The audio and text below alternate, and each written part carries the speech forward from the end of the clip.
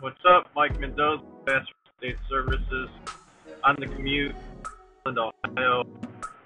Once again, 50s here in Cleveland. It's the 13th. It's supposedly Fat Tuesday. I guess we're supposed to eat for you Catholics out there and other Christians that abstain from and fast. The Lenten season is upon us. So get fast today. Eat munchki. If you don't know, it's that has wild calories in it with jelly or whatever it's with. So get your munchkis. Just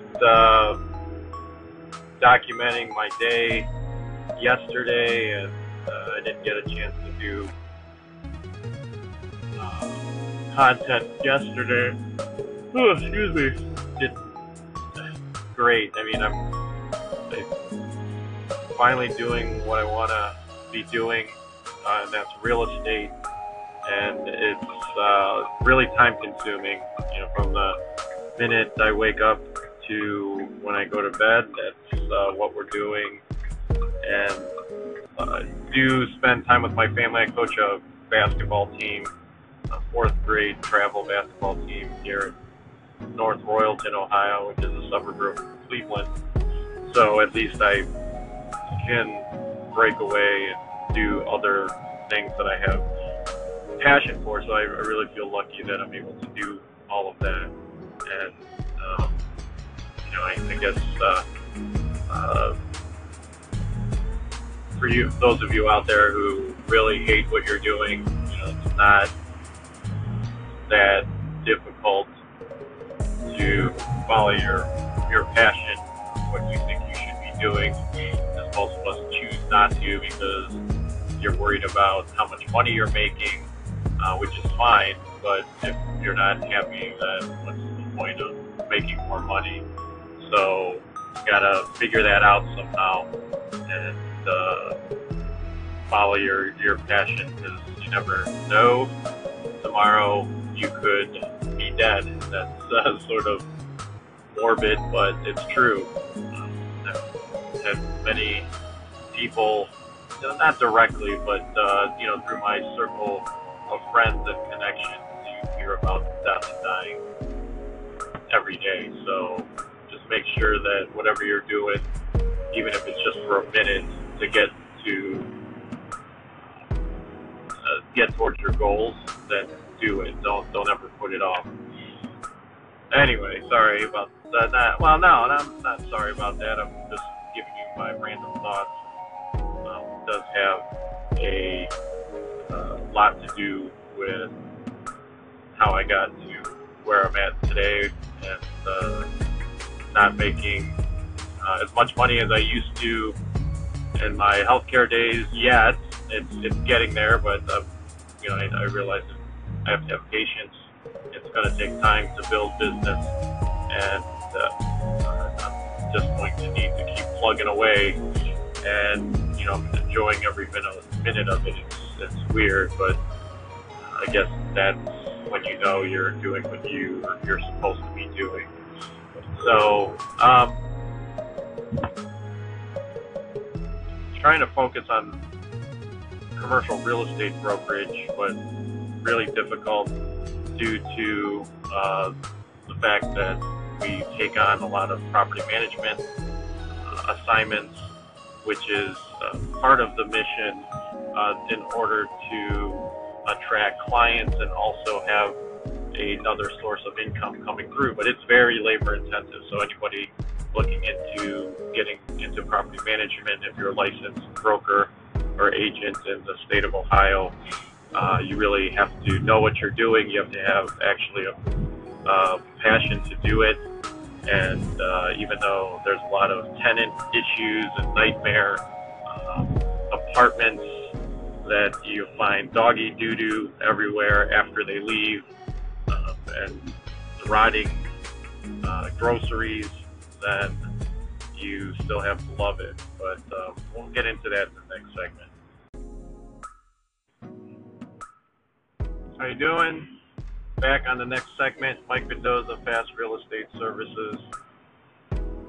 Just wanted to talk about some things that I took care of yesterday. City of Cleveland in Ohio now requires that all rental properties be registered with the city, and the way they enforce that is if you're trying to evict a tenant, you cannot, the case won't continue unless proper rental registration is made with the City of Cleveland. That may entail inspections from an inspector for violations, safety code violations, and that sort of thing.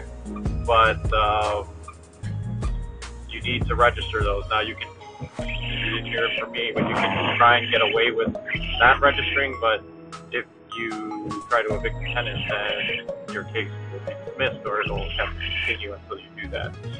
The other thing is that if you have out-of-state investors or international investors, they also have to have an LLC that is registered within the state of Ohio. So even if they have an LLC in a different state, they have to register that LLC from the different state as a foreign LLC in doing business in Ohio. So those two things may be newer to most investors, because I never had to do it in the past, and although I had an Ohio LLC, the thing about City of Cleveland is they never enforced rental registration, so nobody ever did it.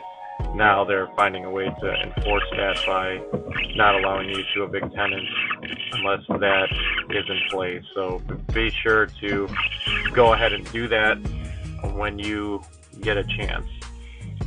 We've had some tenants move out of apartments that weren't paying their rent, and we gave them their 3-day notice, so they decided to move out.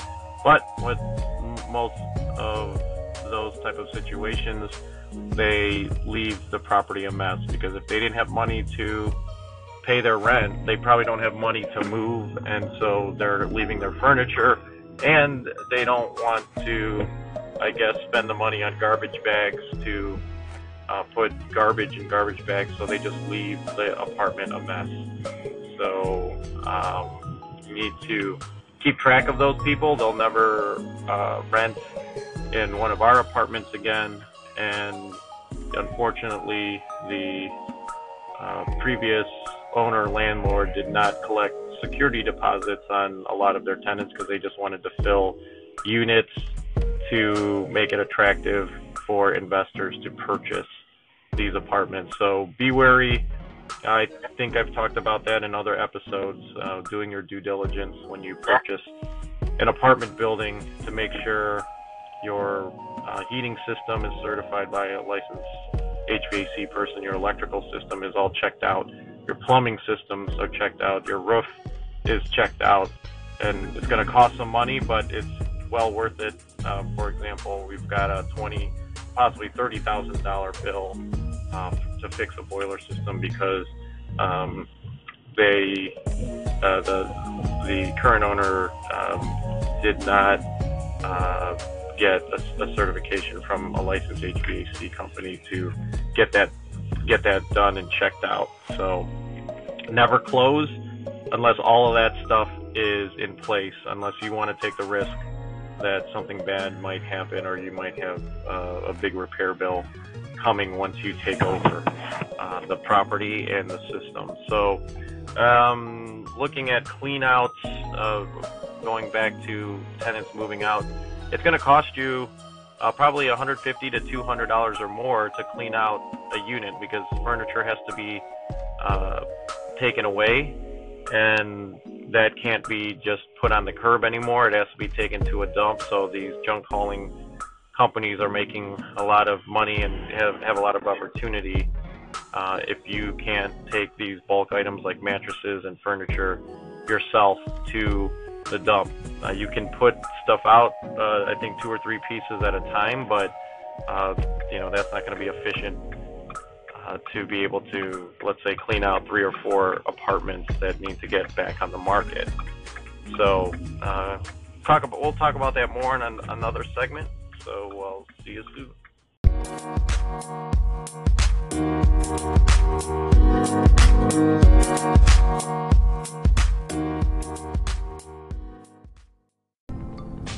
What's up? Mike Mendoza, Fast Real Estate Services, on the commute again in Cleveland. 20 degrees, what is it, February 8th or 9th? I don't know why, I don't know what the date is, but sometime in February, first week.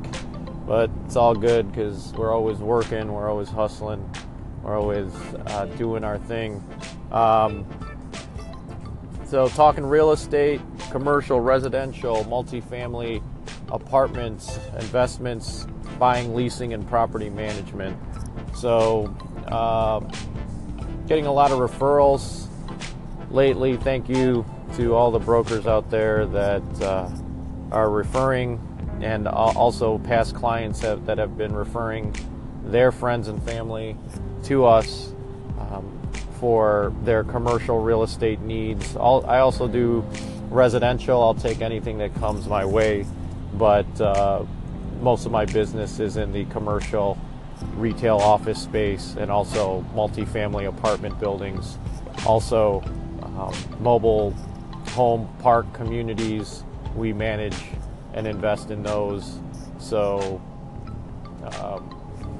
got a wide range, but we keep ourselves busy. Getting referrals from past clients and other brokers, so I guess that's a good sign for us, and hopefully I'll be able to deliver. I know I'll obviously do my best to deliver on these referrals. So whether they're referring somebody who's trying to sell a property or looking for a specific property, that's what I need to deliver on and give good service. So it's all about, in this business, it's just about actually working hard, communicating with your clients on a regular basis, letting them know here's what's going on, and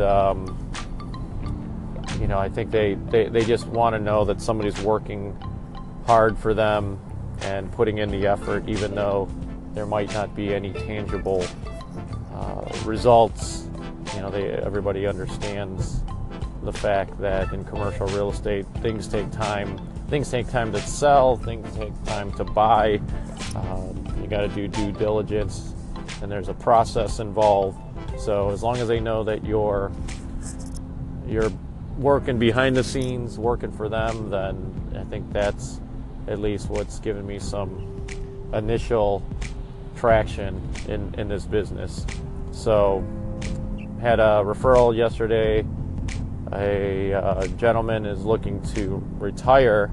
His small business is an auto parts store, and it's a 3,000 square foot building, standalone, and lots of parking space, and it's close to a highly trafficked commuting area in Maple Heights. So we'll see what we can do to get that thing valued up, sold, and get this guy on his way to retirement, because I'm sure he's worked really hard to build his business. He's there all the time, and now he deserves his cash out. So just think about why your clients are selling and try to empathize with their position, and I think that'll make you a little bit more aware of why you're doing what you do, and then you're hopefully providing value for someone that is looking for that next step, next chapter in their business, in their personal life, and beyond. So also got a referral to find properties on the east side of Cleveland, Gates Mills, Hunting Valley area for smaller commercial properties. So need to these people have a lot of capital. So let's see what we can do to find them something out there. Come at you at the following segment.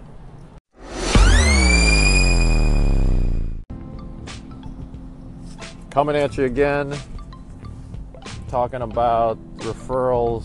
Got a referral from a past client. One of their relatives looking for commercial property east side of Cleveland, Hunting Valley, Beechwood area, Orange. So higher median incomes in these neighborhoods, and so the dynamic changes a little bit for commercial real estate, but there's always needs for your staple services in retail spots. There's always need for office space for professionals and the like. So just all depends if the property is cash flowing and doesn't need a ton of work and is at a good price and a good cap rate, then these will all be candidates for this investor. And for those of you that don't know what a cap rate is, it's really just one measure to evaluate the cash flow of a property and the value of the property based on the net operating income. So cap rate is net operating income, so it's your gross revenue minus your expenses. And then that gets you your net operating income, and that net operating income over the purchase price is your cap rate. And most investors, especially from the West and East Coast, are looking for double-digit cap rates, like 10% and up is very attractive to these investors because they can rarely achieve double-digit cap rates in their marketplace. New York, and don't quote me on this, I'm just hearing secondhand. I haven't done much research on this, but the investors that are in this marketplace are telling me they can only get 4 to 5% max cap rates out there. And then you want to look at other measures like cash on cash return, based on your financing method, whether you're buying all cash or you're leveraging, lending to purchase the property. What else is going on? So I'm trying to think of, we had another referral. Business is trying to sell their business. They don't own the building, they're leasing it, but so basically a liquor license and the inventory and the equipment in the store. So kind of hard, because a lot of times you'll get financials from these business owners. Obviously they're accepting cash, and then they're showing a loss on paper. So if you're going to show that, then you're going to have to convince the buyer that this cash actually comes through into your business. Now, it's not unusual. I think I show a loss on some of my rental properties on a regular basis every time I file taxes, but that's because we can offset with depreciation and other expenses. So, but with a business like this, is basically a convenience store business. Again, you'll have to convince the buyer that you're working with that this cash actually flows through. So looking at your inventory, looking at your inventory turns and things like that. So also still, property management is very labor intensive for us, and started a new assistant last week, and she is helping me with getting my emails organized and my projects basically organized. Trying to find contractors for everything that we need to is takes a lot of time. So with that, I will leave you till the next episode. So until then, keep thinking, keep learning, but most importantly, just keep doing.